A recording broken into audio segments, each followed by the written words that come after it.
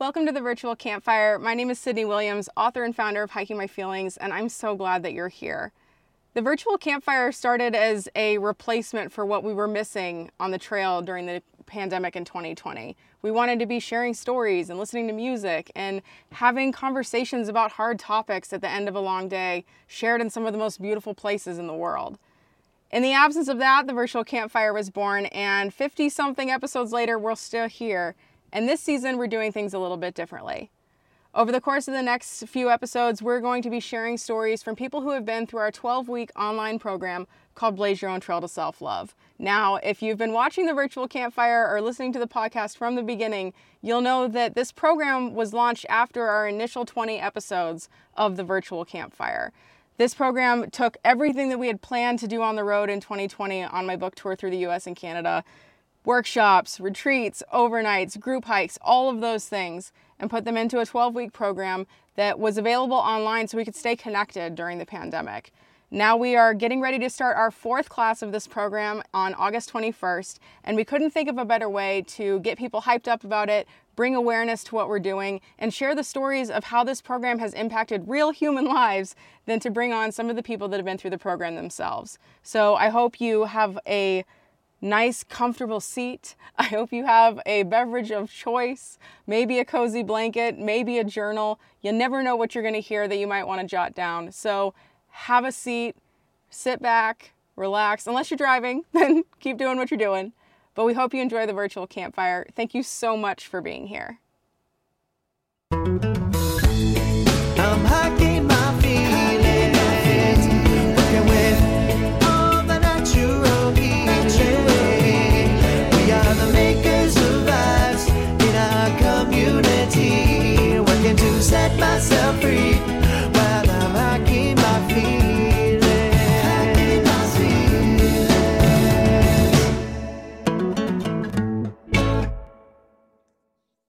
All right, party people, I am here with Kaleidoscope Kid, who I recently became aware of. And as soon as I read your bio, I felt like we are the same person and we've been on a very similar journey, except you make music and your healing happened in Sedona. So to get things started, how about you introduce yourself, tell everybody who you are, where you're from today, and we'll go from there. My name is the Kaleidoscope Kid. Some people know me as Josh. And right now I'm making the venture to Los Angeles, California. So just moved there. And it's been really exciting. Just a lot of music opportunities coming up. And this year we're just trying to get on as many shows, tours, and festivals and things like that. And just keep traveling and keep meeting new people. Heck yeah. And you had a album come out in April. Tell me all about it. What are you most excited about? How's it been going? It's awesome. The album is really cool. It's kind of like first off, the artwork on the album is something that really I feel like very fortunate to have. It's an artist. His name's Mossy Giant, and he's from Amsterdam. He's done some incredible work. He did like the Amsterdam Cannabis Museum out there, and did like he has some pretty big accolades. So the fact that we were able to come together to make something that reflected the album was really awesome. And then it's cool. There's some really interesting songs on there that are kind of a few years old, and then there's some songs on there that were written last year. So it's kind of like a diverse spectrum of where I've been at musically and things like that. But and then we have a feature on there. The album only has one feature with the friend Big B, and so there's some really cool stuff on there for sure. Heck yeah. Well, let's throw it back a little bit. Before we started recording this, I read your bio for all the people. It was like story time. It was really nice. So let's talk about your diagnosis and then your healing journey. Here at Hiking My Feelings, we're all about healing in nature, and it sounds like you took that straight to heart. I'd love to hear the story from your perspective. Yeah, absolutely. I'm 29 now. I was 21, about to turn 22, and I had been living in Sedona for about a year. I went out there and started collecting spring water, and just kind of that was a huge draw, like to be there permanently. rather than driving 2 hours every week to go fill up water and stuff like that. So that was kind of what brought me out to Sedona initially, and then had some really powerful experiences out there with LSD and with psilocybin. And it was like, yeah, I definitely want to be up here for a little bit and just follow this curiosity right now. And so I had been in Sedona for about a year. I woke up one morning, and the best way I can describe it is if you've ever burned yourself, you get like a little like water blister kind of thing. And so I woke up and I went to brush my teeth, and I felt this just really intense pain. And I started spitting out blood. And so I was like, okay, what's going on? And I lifted up my gums, and the entire inside of my gums had been lined with these, what looked like water blisters, but filled with blood. So it was like these black pockets going through all my mouth. And I was like, oh, this is not good. Like I have like oral cancer or something. That was my first thought, you know. And at that point, I don't know if it was denial or what it was, but I kind of just was like, I'm going to wait this out. And I feel like, for lack of a better words, I went to like the dog under, like the dying dog hiding under the porch kind of mentality. And I just like went into my room, spent a lot of time outside, and was just kind of just like sitting with it. And after about a week or two, the sores that were specifically in my mouth started to appear on my eyes, in my ears, and then it started to become topical on top of my skin. So it started getting really bad. And if you've ever burned yourself and got in like the shower, it stings. So the fact that my mouth was lined with all of that, drinking water was extremely uncomfortable, but it was bearable at the moment. And then eating food became less and less of an option over the days. There was really no way for me to put down any food. And so it had been like, I want to say like 10, 11 days. And my girlfriend at the time was like, yo, you're going to the hospital. Like this isn't okay. I'm not gonna let you die here. And we went to the hospital, and we drove down to Phoenix and went to the hospital out in Phoenix. And when they checked me in, they were like, yo, we don't know what this is. Like, they were talking about putting me in quarantine at first because they were really confused with what was going on.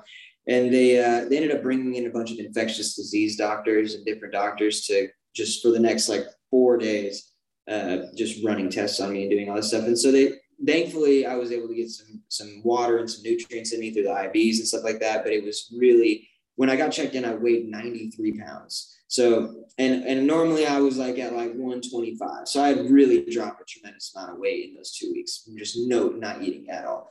And so by that point, it felt good to be like in the hospital, because I was like, all right, well, at least we're taking care of it. You know what I mean?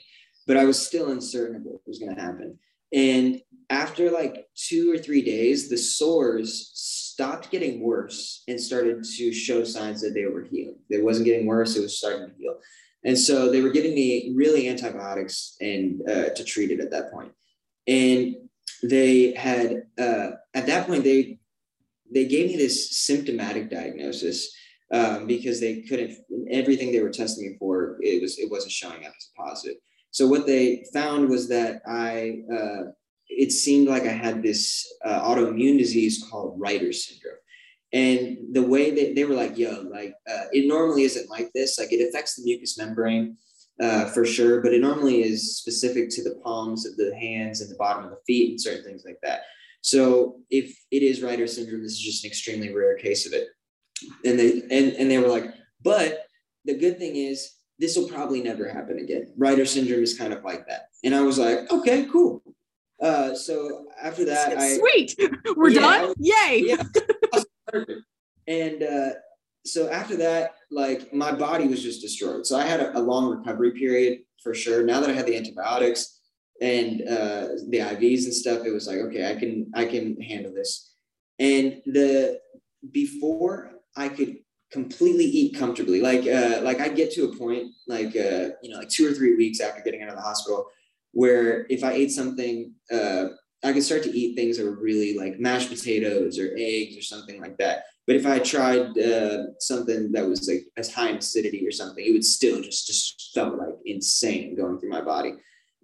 So it took like a month of recovering before I was completely back to how I was before. And I always say, like, in that month of recovery, there was so much trauma going on, and that I would just be so overwhelmed, and I would pick up the guitar. And the thing was, actually, I forgot to mention that I picked up playing the guitar probably about 2 months before this happened. So it was very new into my life, the guitar was.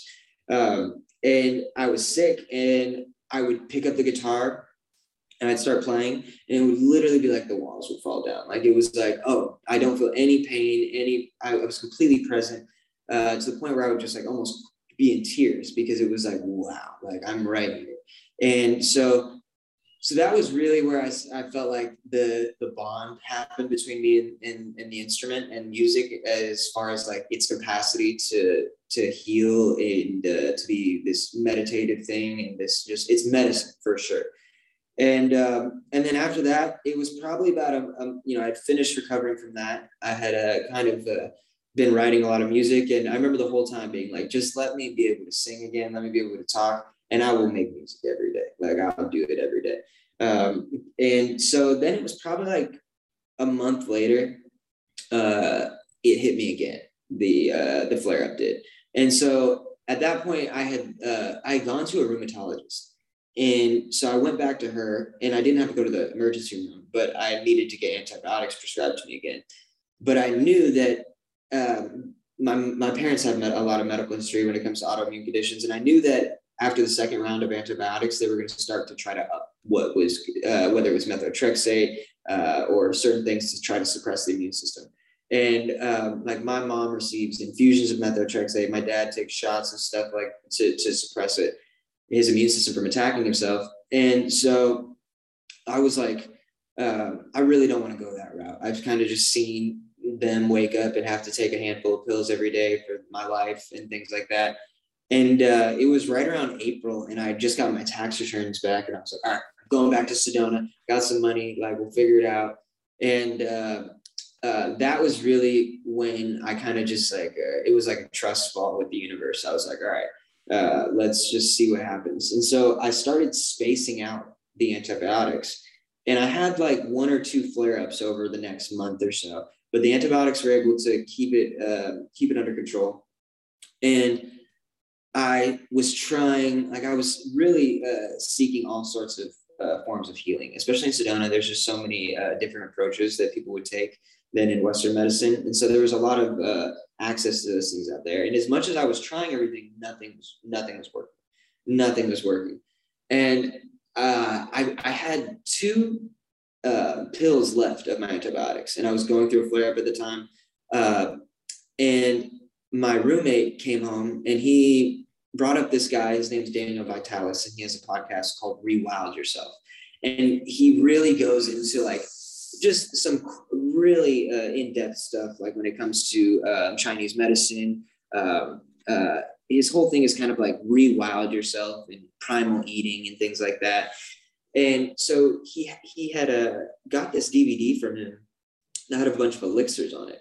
And so he was like, yo, there's so much information in here, but pay attention to this one thing right here, because I know you're going through an autoimmune disorder.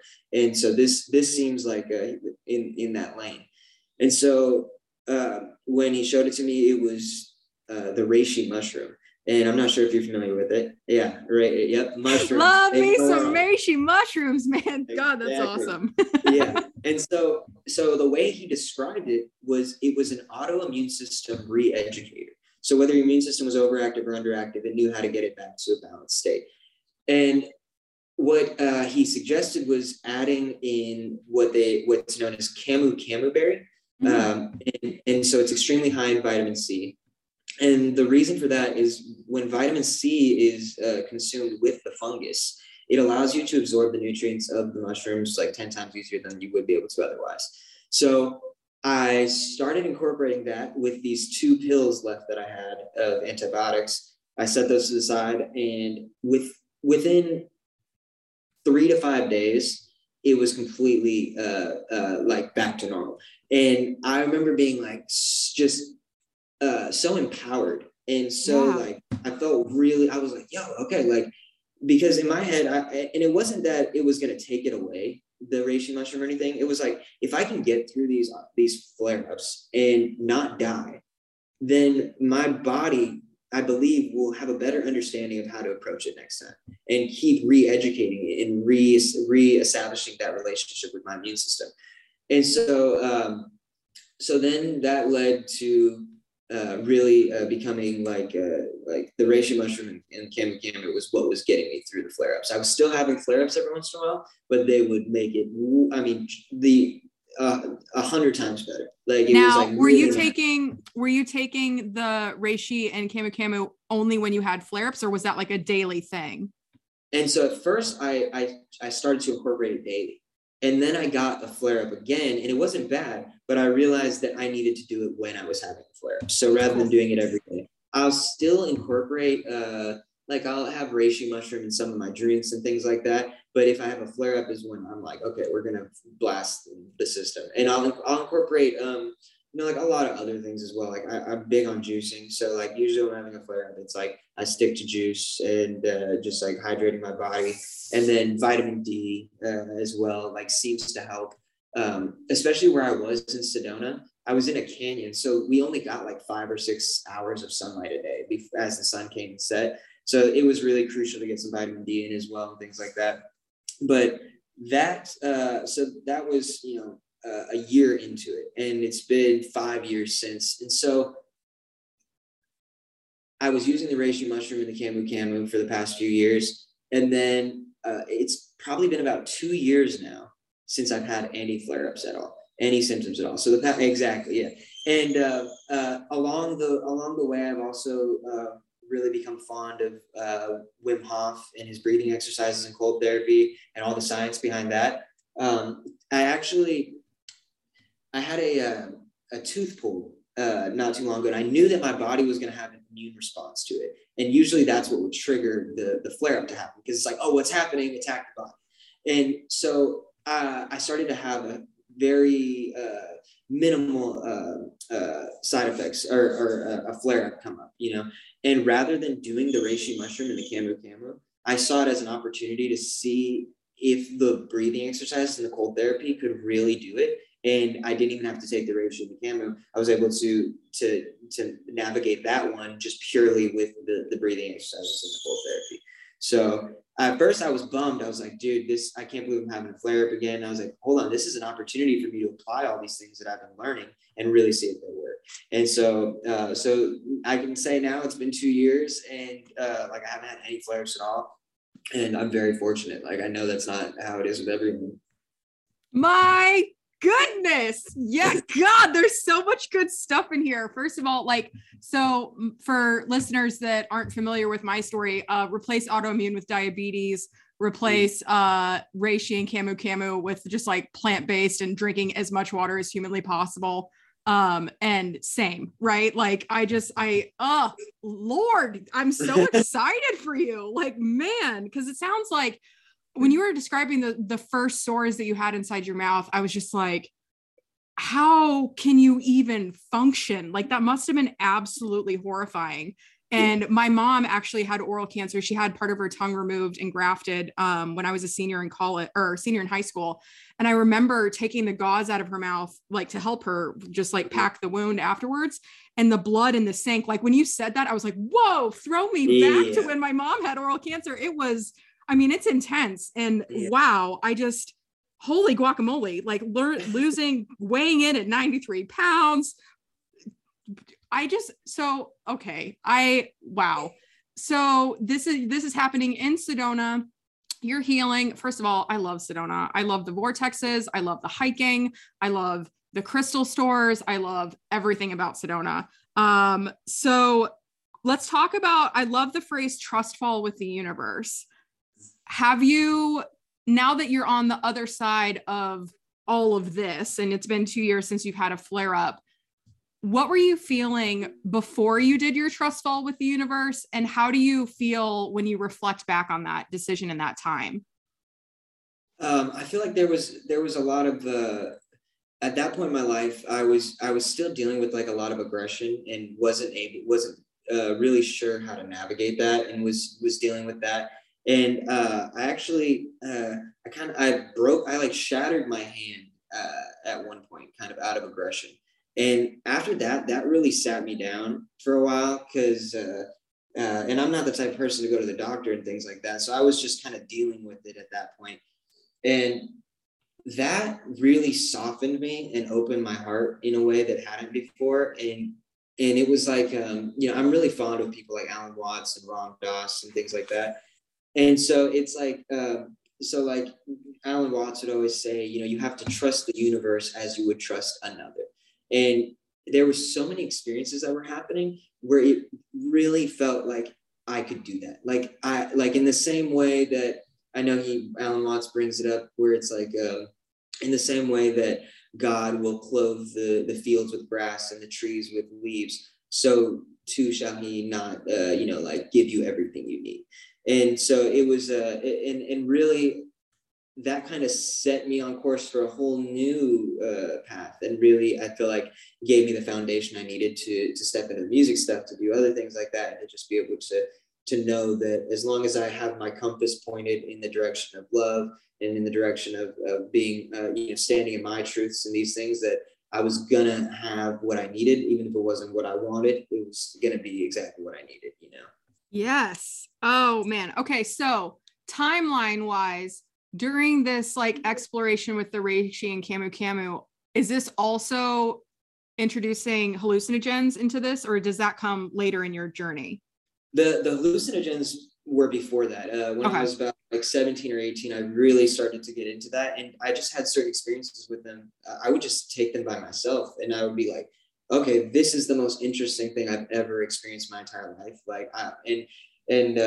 My mom would always say, she's like, whatever you liked, you did it 150%, whether it was skateboarding or anything. She's like, so when you started doing drugs, it just makes sense that you do it 150%. And so were you really good at doing drugs? I was pretty good at it. And so then, when I was younger, it was all sorts of things. But when I got to Sedona is really when I stopped drinking alcohol. I stopped doing a lot of things, and it really, I was still using LSD occasionally, but psychedelic mushrooms were just giving me these experiences, these insights, and this opportunity to reflect on my experiences, and it was, if you've ever done it, you know what the potential is. And so it's like, my husband and I call it my first psychedelic experience, the great rearranger. It's like, yeah. It just it just hero dose knocked me out, and I came back a whole new person. I am such an enthusiast of that for a healing modality. I had no idea it was exactly what I needed. Just absolutely rearrangers. Heath just mentioned that. I was like, that is the best. All the good cells stayed, all the bad cells went. Big fan. Yeah, absolutely. And so psychedelics definitely played a huge role. And I remember after I had the experience where I incorporated the reishi mushroom and the camu for the first time, and it worked. I remember going outside, and it was a full moon, and I'm like yelling at the moon. I was like, what can't mushrooms do? Because they've helped me so much emotionally, and now they're literally saving my life physically. It was like, oh my goodness. And it really just, and then that's when Paul Stamets, I'm sure you're familiar with him. He makes these the mushroom blends, and they sell them in stores and things like that. And so I started to get into a lot of his talks and discussions, and he released that documentary Fantastic Fungi, which I thought was amazing. Oh my God, so good. Between that and Intelligent Trees, I was like, how do people not spend more time in the forest? And why are we not giving more funding to research around this? Our friend, we have a buddy up in Oregon that has a mushroom farm. And he was like, when we first learned about it, they do grow your own lion's mane kits at the farmer's market and stuff like that. So he taught us how to make the block and then inoculate it with the spores and all this stuff. And he was talking about how you can grow mushrooms on gasoline soaked jeans and it just eats it. And from a waste management perspective, just it actually blows my mind. And that fantastic fungi, when I was like, I'm just an evolved mushroom, I was like, what is happening? Like, this is, how are we not talking about this more? Like, at first I was like, this is some hippy dippy shit. But then, like, I had the same experience. Like, chaga has been absolutely amazing for me. Yep. And I like, oh my Lanta, I could go on and on. This is so much fun. So, okay. So you have this healing experience. You're in Sedona. Talk to me about creating music and getting into all that. Yeah, well, I was very fortunate.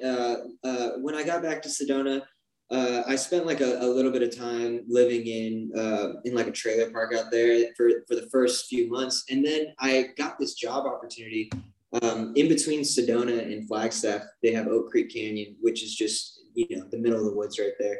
And so I ended up working at this bed and breakfast, which is pretty much like the last place before you get to the middle of the woods. We had no neighbors for like 10 miles in each direction. And it's 20 log cabins out in the middle of the woods. And the property that the guy who owned the property owned from rim to rim. So if I went in my backyard, it was just into the mountains. If I went in my front yard, it was the creek and into the mountains. Like there was no one around us, complete, kind of isolation in that sense. And he really became like a father figure as far as holding that space. He was extremely supportive, and he let me live there for free. So I was making an hourly rate. I was making good money helping out on the property, and I got to live there for free. And so that, like, I would leave that place maybe once or twice a month to go get groceries. And other than that, I was just hanging out at the cabin, just working at the garden, walking around, hanging out, having a lot of friends come by. And I wanted people to be able to experience what I was experiencing. So I always had like a very much an open door policy. I would come home and friends would just be at my house. I'd be like, what's up, guys? And so that really facilitated the space for me to be able to focus on music.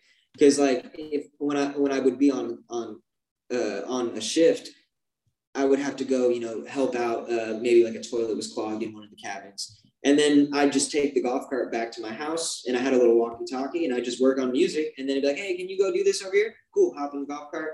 But I was just always able to focus on it. And especially, being up there and being so isolated, it just gave me the freedom to really explore myself and not feel worried about anything. And looking back, it's crazy because you don't recognize it until you're out of it. And it's been like 2 years now. And I'm like, damn, I was really doing a lot of crazy stuff. And it was, in the end, it definitely gave me the space to be able to make the music I'm making now. But after I got sick and started singing, like I said, I kept saying, let me sing again, and I'll sing every day. And I felt like I had made a deal with God, with the universe, to be like, all right, I have to show up. And I almost felt that if I didn't, that's when I would start to have flare-ups again, when I would start to pull back from that. It was this very strange kind of like, okay, I see you, I hear you, like, I'll show up. Yeah. Oh, I love that so much. Yes. Oh my gosh. I just can't. Okay. So tell me about Blue. Is Blue still part of your life? Is Blue still on this planet? Like, what's the relationship like? What kind of dog is Blue? Tell me everything. So Blue is an Australian Shepherd Rottweiler mix. So he's kind of like a short-haired Australian Shepherd, and he was the runt. So he wasn't like a super big dog, but he was just this very intelligent, very like when I got him, it was my girlfriend and I at the time. We were living in our truck, just out in the woods, and so the first 6 months of his life, he never was on a leash. He was just wander around the campsite, and I'd be like, "Where is he?" And I'd call, and then he'd run back and be like, "Oh, there he is." And so he grew up with a lot of freedom and to do that. And then it was probably like 2 or 3 years later, my girlfriend and I at the time decided to separate. And even when we got the dog, it was like, it was actually funny. It was because we were living in our truck at the time, and she was like, "Can we get a dog?" And I was like, "If you get rid of half of your stuff, then you can have a dog." And she got the dog, and I was like, "But if we ever decide, if our paths take us somewhere else, like, it is your dog." You know what I mean? Yeah. But as much as it was her dog, like, it was my dog as well. And I spent so much time with him, and really he was like a soundboard. Like I would just talk to him like a person. Like, what do you think of that one? You know, what do you think of that song? And he would just look at me like, all right, cool. And you know, I love that part of your bio where it's like, as long as Blue liked the song, I'm happy. Like, exactly. So good. And so like you know, I'd be working on music and stuff, and I'd look over and he'd be laying in front of the speaker and things like that. And so he was you know, it was easy to talk to him as opposed to some people. So yeah. Ain't that the truth? Well, let's do this. Let's pause our conversation. Do you have a song you want to share with us? Yeah, I would love to. Okay, cool. Perfect. Well, then I'll let you take it away. Tell us what it is, what it's about. Do your like you're on stage. Tell us a story. Cool. All right. So this song, this is some unreleased stuff, but in the midst of moving to California and all these things that have been going on, this was kind of, the song's called Bite the Bullet. And it's kind of just stepping in front of whatever's coming at you and being ready to take it on. So.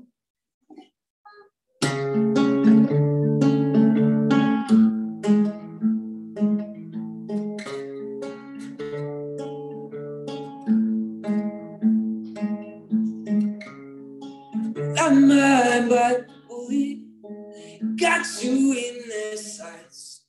You pull into the deep end, they lead you alive.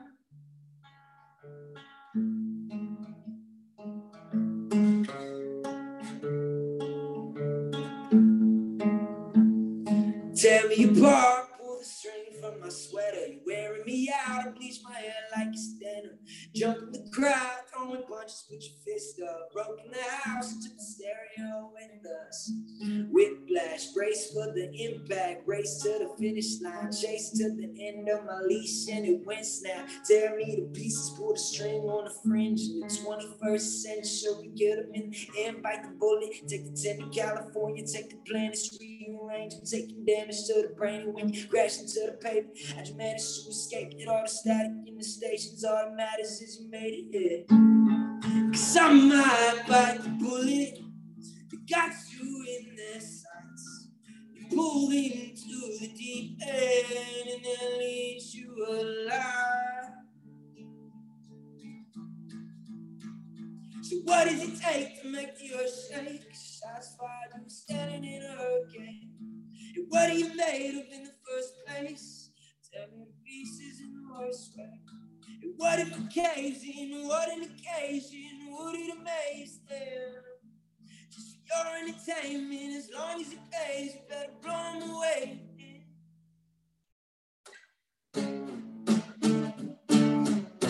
And I might bite the bullet, I might bite the bullet.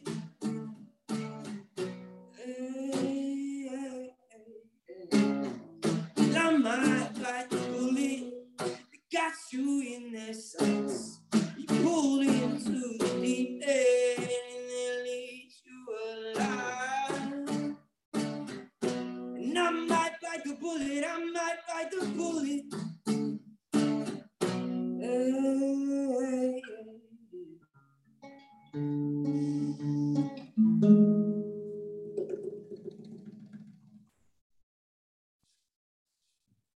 Woo, Lord. Okay. Oh my gosh. I'm like, so when are we going to jam around a campfire? I throw retreats in the wilderness and I'd like really like for you to come. Oh yeah. The way it looks over there, I'm trying to come to Maine. I've never been there before. Oh, dude. It is something up here. So I grew up in Kansas, where winter is icy and sad and there's nothing fun to do about it. And my husband's from New Hampshire. And so he's a rugged outdoorsy guy. He's been telling me about winter the entire time we've been together. And then we got up here. This is my first winter in New England. And I was like, oh, I see. Yeah, you guys are tough. I get it. It is cold. Like there were nights where it was like -15 up here. I was like, this is next level. Get me back to San Diego, please. And thank you.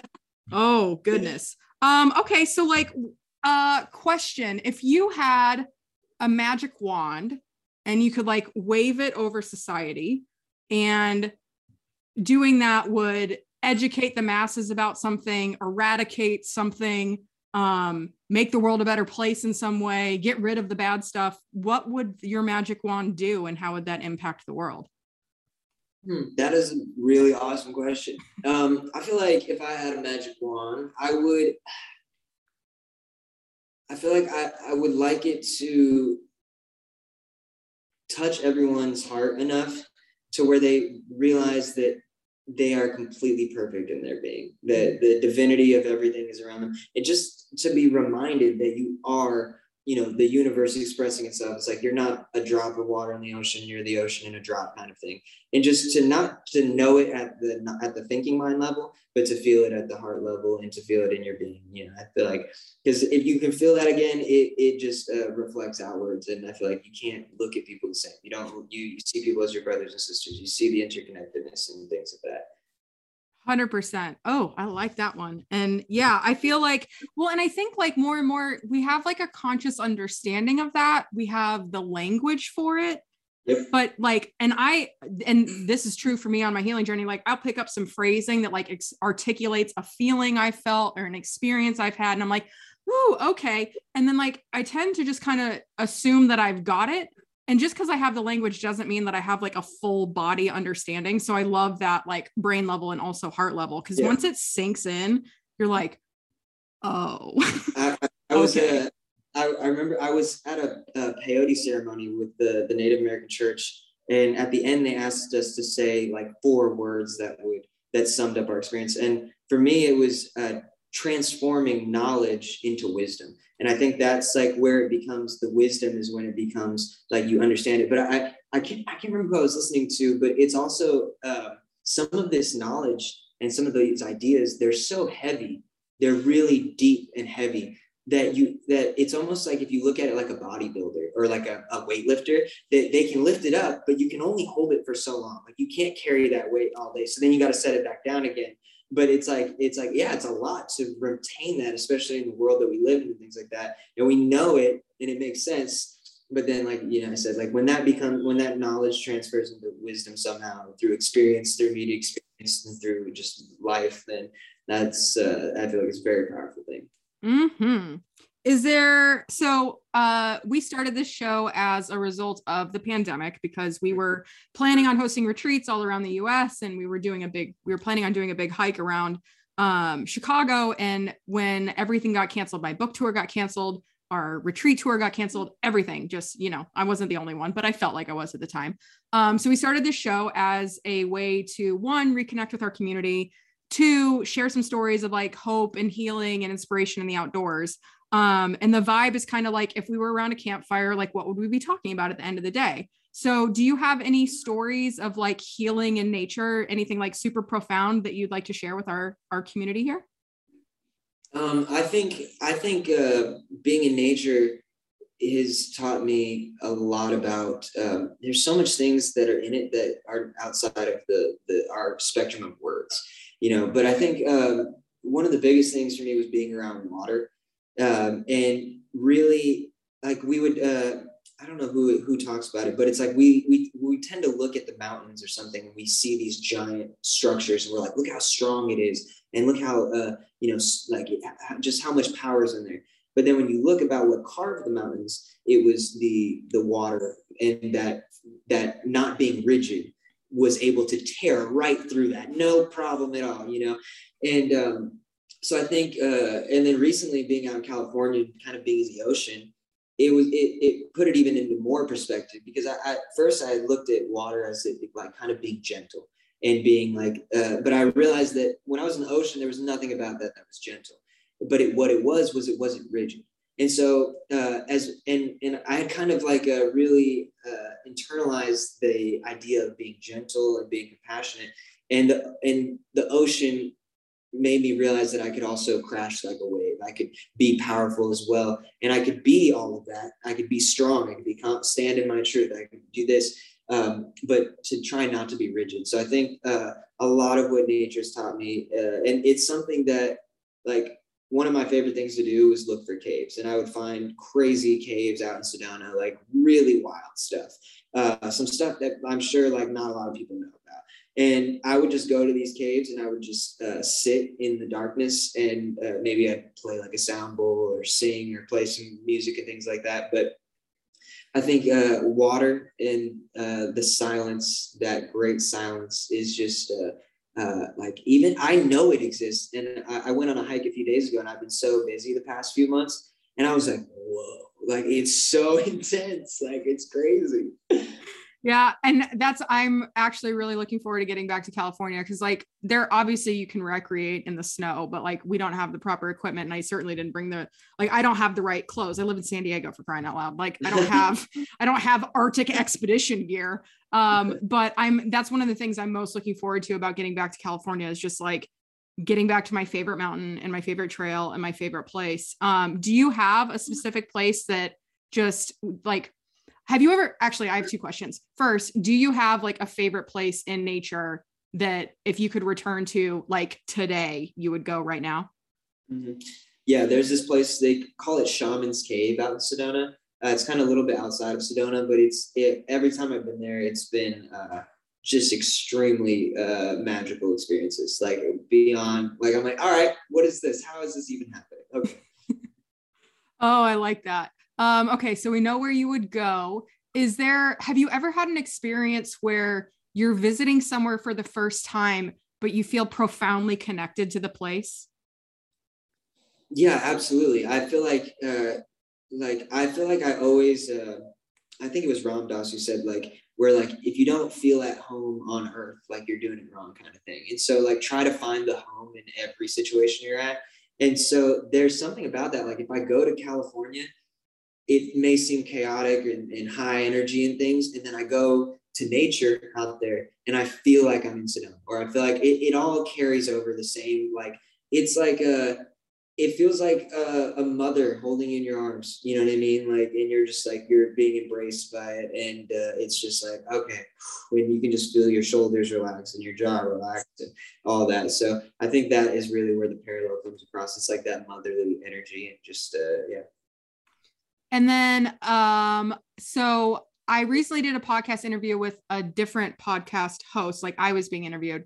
And one of the things that we were talking about was equating the outer wilderness, like nature and the world and everything that's going on, with our inner wilderness. Mm-hmm. Do you have any parallels between locations that you visited and how those, like how your inner wilderness is kind of mimicked or translated by the outer environment?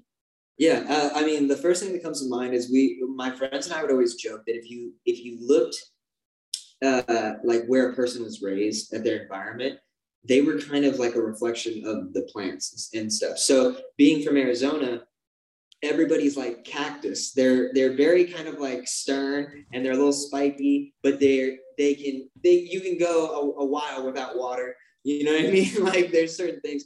So I've always felt like a little desert rat or a cactus or like a snake or something like that. I feel like that kind of definitely set me up for who I am today. I am obsessed with that. And case in point, super true. I was born in Kansas. I'm a sunflower. Yay! Yeah. Oh my gosh, I really like that. Cause like, so for me, how that manifests in the way that we host our events, like we have a partnership with the Joshua Tree National Park Association. And when we host events in Joshua Tree, and when I go there, like for my own healing and for my own adventures, Joshua Tree is just so expansive, right? Like there's not a tree canopy. There's nothing like that. It's just like this big, open, vast sky. And that's where I get my best ideas. Like I can think in like leaps and bounds bigger ways than I can if I'm not there. And then when I think about like hiking my feelings, like the actual act of using hiking to process complex emotions and like revisit trauma and heal from that, give me a tree canopy in the Sierra Mountains. Like I just feel so held and protected and loved. And like, to your point, like that motherly, like embrace by the trees. Like that's where I go. And I'm like safe to just let it rip and let the waterfalls fall from my face. So I love that about the plants. I had never really thought about that. And in our travels around the country, that is 100% true. Like we've done 2 laps around the US now for hiking my feelings, and people in like Colorado, very much different than Utah desert people. And that, wow, like I'm going to have to go hike on that and like just really soak that up, because that is so freaking true. Oh my goodness. I love it. Okay. So is there anything that I haven't asked you about, or any stories that you want to share, or anything else that you want the world to know about you or your music, or any of your experiences that you've had on this planet, in this lifetime, in this body? I mean, I'm very grateful to be here. I think we got into a lot of it. If anything, go listen to the new album, The Kaleidoscope Kid. A lot of those songs were wrote in that cabin in the woods. So it's kind of like the epitome of what I was going through and some of the ways I was processing it at the time. So nice. All right. So are there can people come see you play live? Like what's your show situation like? Yeah, this it's really been interesting because up until 2 years ago, I was just in a cabin in the woods, and then things have started picking up in the last year. And really, this year, that's the main goal, and we have a good team behind us that are kind of making that happen. So the plan for this year is to be on the road the majority of the year. Nice. So that's what we're aiming for. We have so much music that we're locked in and that we're sitting on, that the most important thing right now is just keep touring, keep getting the music out there. And yeah. Awesome. So if people are looking for you, where can they find you? Instagram at the Kaleidoscope Kid is probably the best way to get a hold of me. I'm on Facebook, I'm on TikTok and Twitter and all that stuff as well. But I kind of just use that to post and then leave it. I'm not the best at social media stuff. So, but Instagram, I can get down with it, and I understand how to operate it. So Instagram is the best place if you ever want to get hold of me. Awesome. Well, thank you so much for joining us, and I hope you have a wonderful rest of your day. And as soon as we stop recording, we're going to start planning because we have to collaborate on something epic. So absolutely, yes. Make sure you check out the Kaleidoscope Kid. Thank you so much for joining us, and let's go make some magic in the woods. Let's do it. Okay. If you're curious about how to make your next hike a bit more mindful, visit hikingmyfeelings.org/subscribe to download our free Trail Thoughts worksheets.